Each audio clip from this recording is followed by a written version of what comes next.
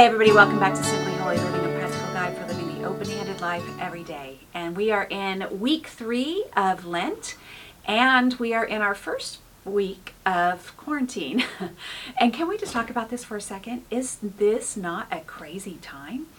It was just a week ago, I think I was telling somebody, I haven't really thought about the coronavirus that much, hasn't really hit home. I've read about it, and I know that it's a big deal, but it just hasn't hit me. Don't know anybody that has it and whatever. And less than a week later, it's hit me.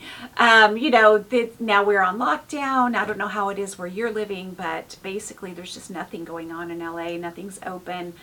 We can go to the grocery store, but you can only go in about 10 or 15 at a time, which actually I kind of like that little thing. But, it was pretty ominous. I went over to the grocery store today, and it was pretty, strange to walk up and down these aisles and just see absolutely nothing on the shelves. And, it's just such a strange, unsettling feeling. You could feel the tension in the air. You can feel the anxiety that people have, the panic that has set in. And, in addition to that, there's, all the changes that come with that, the kids that are home from school, and of course you're trying to work from home, and here in LA it's raining. It's supposed to rain all week, so we're all kind of stuck inside. And that's on top of regular life. I know our next door neighbors, they all have the stomach flu. And I unfortunately have 2 friends who actually lost their moms this week. So, it's with the regular life going on that is already somewhat complicated, and then adding all this in, it can just be a time of real panic for people. There is definitely an anxiety that people are feeling. But I was thinking, I'd love to just talk about this for a second. This is going to be kind of a 2-parter, because I think there are some really fun and practical things we can do. But I'm going to save that for the next video. This one is more about just how to take this in spiritually. It's taken me a minute to get my mind wrapped around this, because, I've been trying to make this video for ever since Sunday, but it's just, there's so much change going on. I just can't keep up with it. But I was thinking, there's so many good things that God is doing through this time. I mean, first of all, he's just decided that the whole world is going to be unhurried. He's going to cancel everything. And that is a really, strange feeling, but a good one. And I'm wondering just how much after this time, just how much of these changes we might be able to keep. On Sunday, it was funny because we didn't have a regular service, which, is sad in some ways, but in other ways, it was really enjoyable. I was thinking, Jay's usually out the door by 8 o'clock, and at 8 o'clock in the morning, he's still asleep. And I was thinking, well, this is definitely a different Sunday morning for us. It was just the most relaxing, wonderful Sunday morning. And we did worship with a small group of people. But it was just, I was just thinking, with God canceling all this stuff, it really is, I think it might be interesting to see what we return to at the end of this. I also think it's just an incredible reminder that, we're not promised tomorrow. And I know that this sounds like a cliche thing, but it's not us that puts the breath in our lungs. And I think it's just a really great reminder. I remember Gwen Shamlin saying a while back, a long time ago, I heard her say, we eat like there's no tomorrow, but we repent as if we have a lifetime. And that's always stuck with me to remember, I got to repent as if there's no tomorrow. And it just reminded me of James 4, which this is kind of the thing that Jay and I have been saying to each other. That thing of, well, if the Lord wills it, we're going to be doing this or that. But I thought I'd read this just to remind us in verse 13. It says, "Look here, who say, today or tomorrow we're going to go to a certain town and we'll stay there a year. We'll do business there and make a profit. And how do you know what your life will be like tomorrow? Your life is like the morning fog. It's here a little while and then it's gone. What you ought to say is, if the Lord wants us to, we will live and do this or that. Otherwise, you're boasting about your own pretentious plans, and all such boasting is evil. Remember, it's a sin to know what you ought to do and then not do it." And I think what a great reminder that we have today to do what we ought to do. And some of us have things we need to resolve today. I mean, we just really do. And it's going to be complicated now. If we have conversations we need to have, can't get together with the people. And, it makes it more complicated. But I think it's a great reminder to settle the things that we need to settle today. This also talks about our business and the money. We make so many plans with our money. And, right now, that's uncertain. Finances are uncertain, but they've always been uncertain. The reality has always been that we have no idea what's going to happen tomorrow, and God's going to do what he's going to do. It's like that thing, like man makes plans in his heart, but the Lord determines the steps. So we can plan all we want for our finances and for our schedules and for all this. I have this big calendar for the year that I was just getting ready to fill out for the next quarter. And I was like, well, I guess I'll probably just wait on filling out that calendar since I really have no idea what tomorrow's going to bring. We ought to just say, well, if it's the Lord's will, we're going to do this, that, or the other. And this really does just give us a chance to see, to expose in our own hearts just kind of what our mindset has been. And I think these times like this are really good for that. But I had this funny thing happen with Brooklyn and I, or it was, it just made me think. We were going out, I think it was last Friday, and I had taken her out of school early. I had taken her out of school even before the schools closed because of the coronavirus. And, so we'd been talking about it, and she knew about it because they've been talking about it at school, and it's all over the place. So, but when we got to the pharmacy, we were going to the pharmacy to pick up a prescription for me. She said, are we going to get groceries too? And I was like, well, we have to pick up this, that, and the other. Yeah, we'll probably get a few things. Plus then I walked in the store. And of course, I was so naive. I didn't really realize the panic that was going on. And there was this line that was just like 25 people for each thing going all the way back to the pharmacy. And I was like, actually, we're not going to get groceries today. We're just going to get the prescription. We'll come back. And Brooklyn was just like, what's going on? Why is everybody doing this? Why is everybody taking all the toilet paper? I was like, I had told somebody I'm going to make a video that's called, it's not about the toilet paper. But then I thought, well, that might be a little offensive. So I'm not going to call it that. But, she was just, because she could see the panic and sort of trying to talk about it. And she goes, why aren't you worried? And I was like, oh, why am I not worried? And I really had to stop and think about that.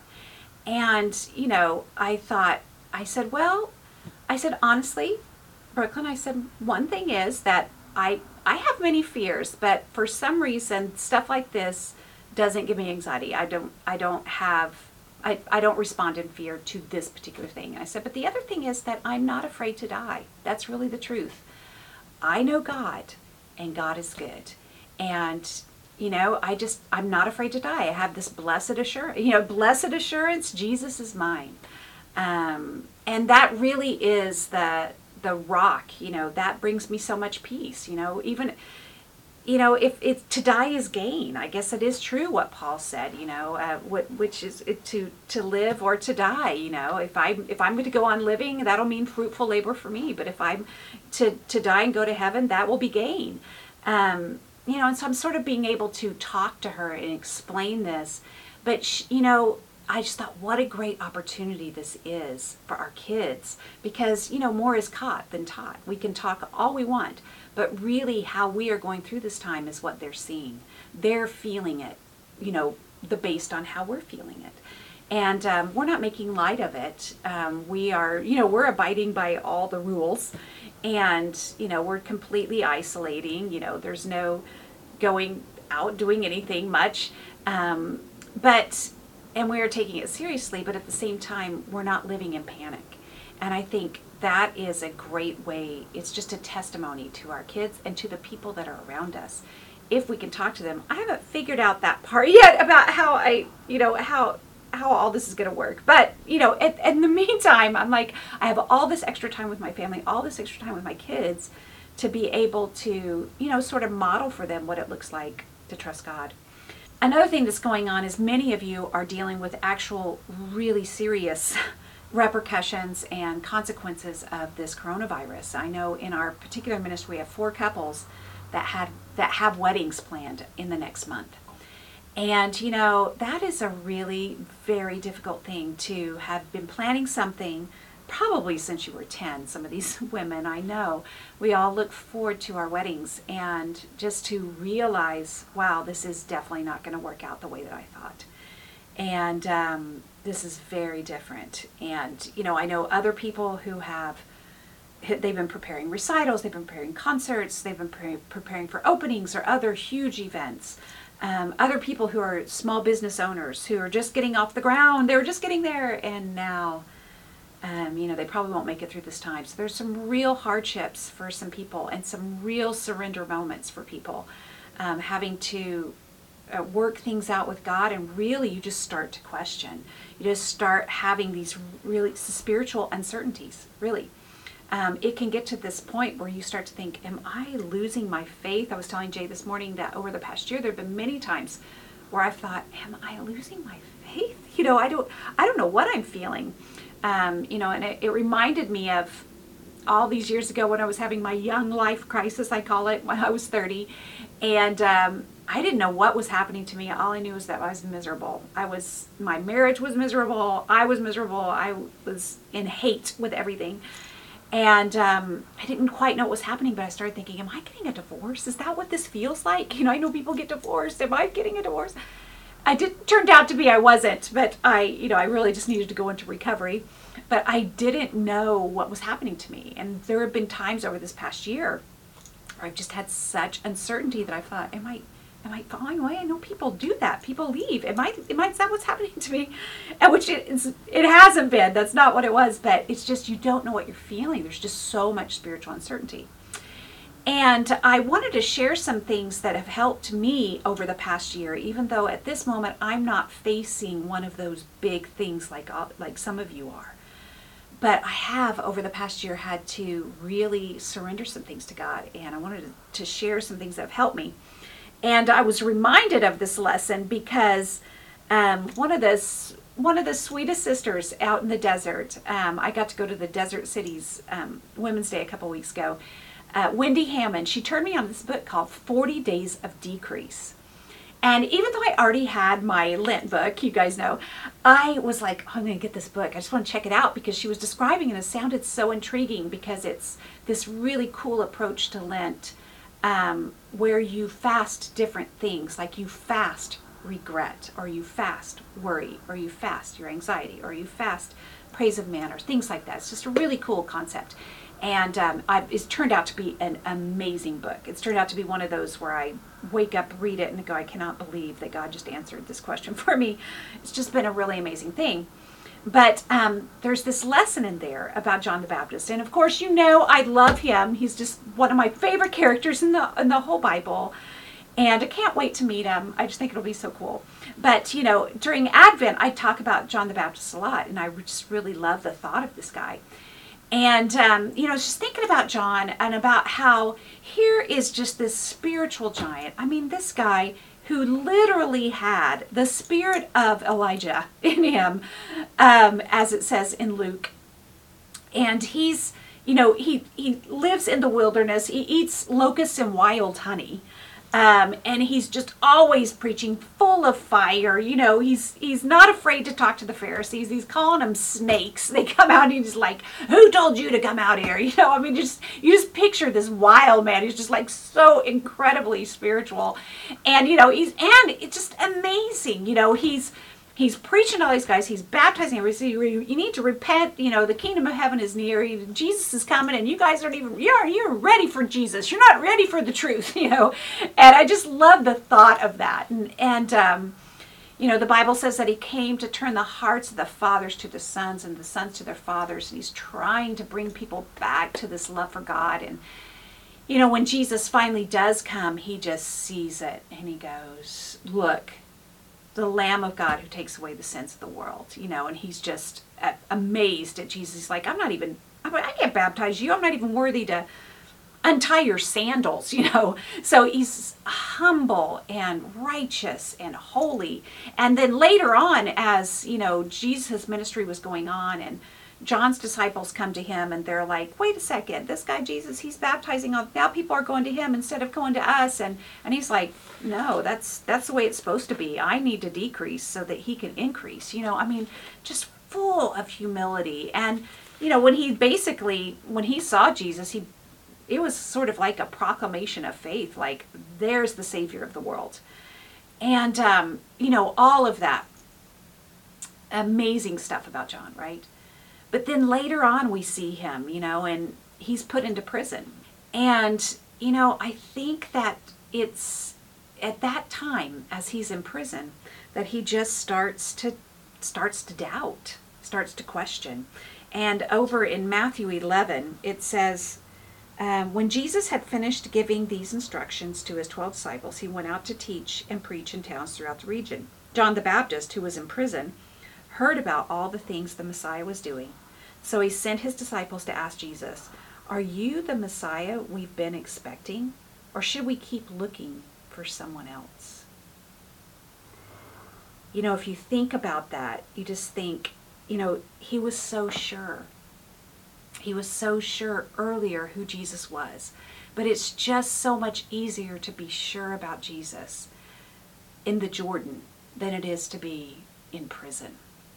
And I ran across this quote that I thought just really summed it up. It says, for within prisons of pain or persecution, injustice or accusation, limitations, or unmet longings, we too can wonder if Jesus is truly who we thought he was. John was so sure Jesus is the Son of God. And I know that that's how we are. When we first meet Jesus, we're like, oh my gosh, I just found all the answers to life. I just found, oh my gosh, Jesus really is the Son of God. I mean, we are the people in Acts 2 that are cut their heart like, oh my gosh, we did just crucify the Son of God. And you're just so sure of who Jesus is, at your baptism. But it's when the trials come, when the hardships come, it's just harder. Like, is this, when Jesus turns out to look different than you thought. And I think it's interesting to see Jesus' answer to this. It says, Jesus told them, go back to John and tell him what you have heard and seen. The blind see, the lame walk, those with leprosy are cured, the deaf hear, the dead are raised to life, and the good news is being preached to the poor. And he added,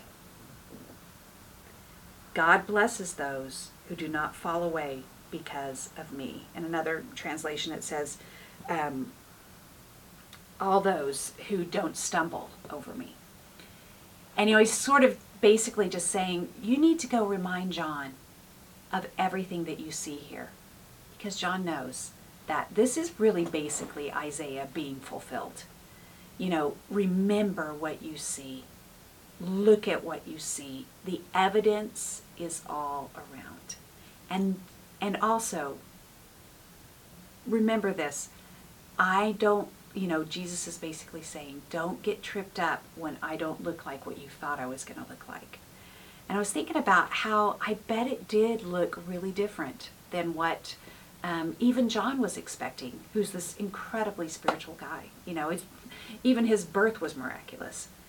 But I bet it didn't even look like what he was looking for. I mean, this guy was bringing down I'm sure he was wondering, where's the fire? We're bringing down the fire. Come on, Jesus, get these people to repent.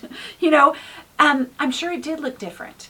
So many times Jesus turns out to be different than we thought. And he works out things differently than we thought. But I love how she answers this. She says, a key invitation of our spiritual journey is to be emotionally honest about our uncertainties. Questions such as the ones asked by John are signs of a living, growing, active faith, not evidence of a dying one. I think sometimes we can get, I know for me, I can get mad at, kind of mad at myself for having doubts, or, I sort of look at doubt as being the antonym of faith, like it's the opposite of faith. And it's not. You know, I know many of you have been watching Behma, and one of the things that he talks about all the time is look for the problems in the passage. That has changed my world. That has just changed my spiritual life right there. To look for the problems in the passage. Because when you see the problem, it's God pulling you into the story so that you can get something new out of it. You know, it's just such a cool thought to think about. The Jewish people, when they see something they don't understand, something new in the scriptures, they dance around like, oh my gosh, God is getting ready to teach us something new. This is awesome. You know, we're so different from me, who just go, oh, I don't get that part. Let's just skip over it. But she quotes this right here. She says, Dr. Leonard Sweet teaches that in the Jewish culture, he says, it's an act of reverence to ask questions of the story.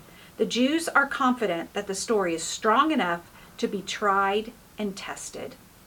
Around the table, a Jewish child has, that's a good question, drummed into his or her soul. Not, don't ask that question. We don't ask questions like that. Questions are sacred as answers. And it's, you know, it's interesting because when we realize, you know what, I'm just having spiritual uncertainty. I'm not falling away. I'm not, you know, I'm not in trouble. It's not bad to question. It's good to question what's going on because it's intellectually and spiritually and emotionally honest. It helps us to build our faith muscle. It says biblical faith is muscular, thickened more through trials than through ease. And so it's good. It's not supposed to be unquestioning. These are things that we get to wrestle through with God. And I think if we learn anything from Jacob, it's that the wrestling is a good thing. You know, Jacob wrestling with God that night. I think that, you know, we are not so much questioning God, and this is a great C.S. Lewis quote. It says, we are not necessarily doubting that God will do his best for us.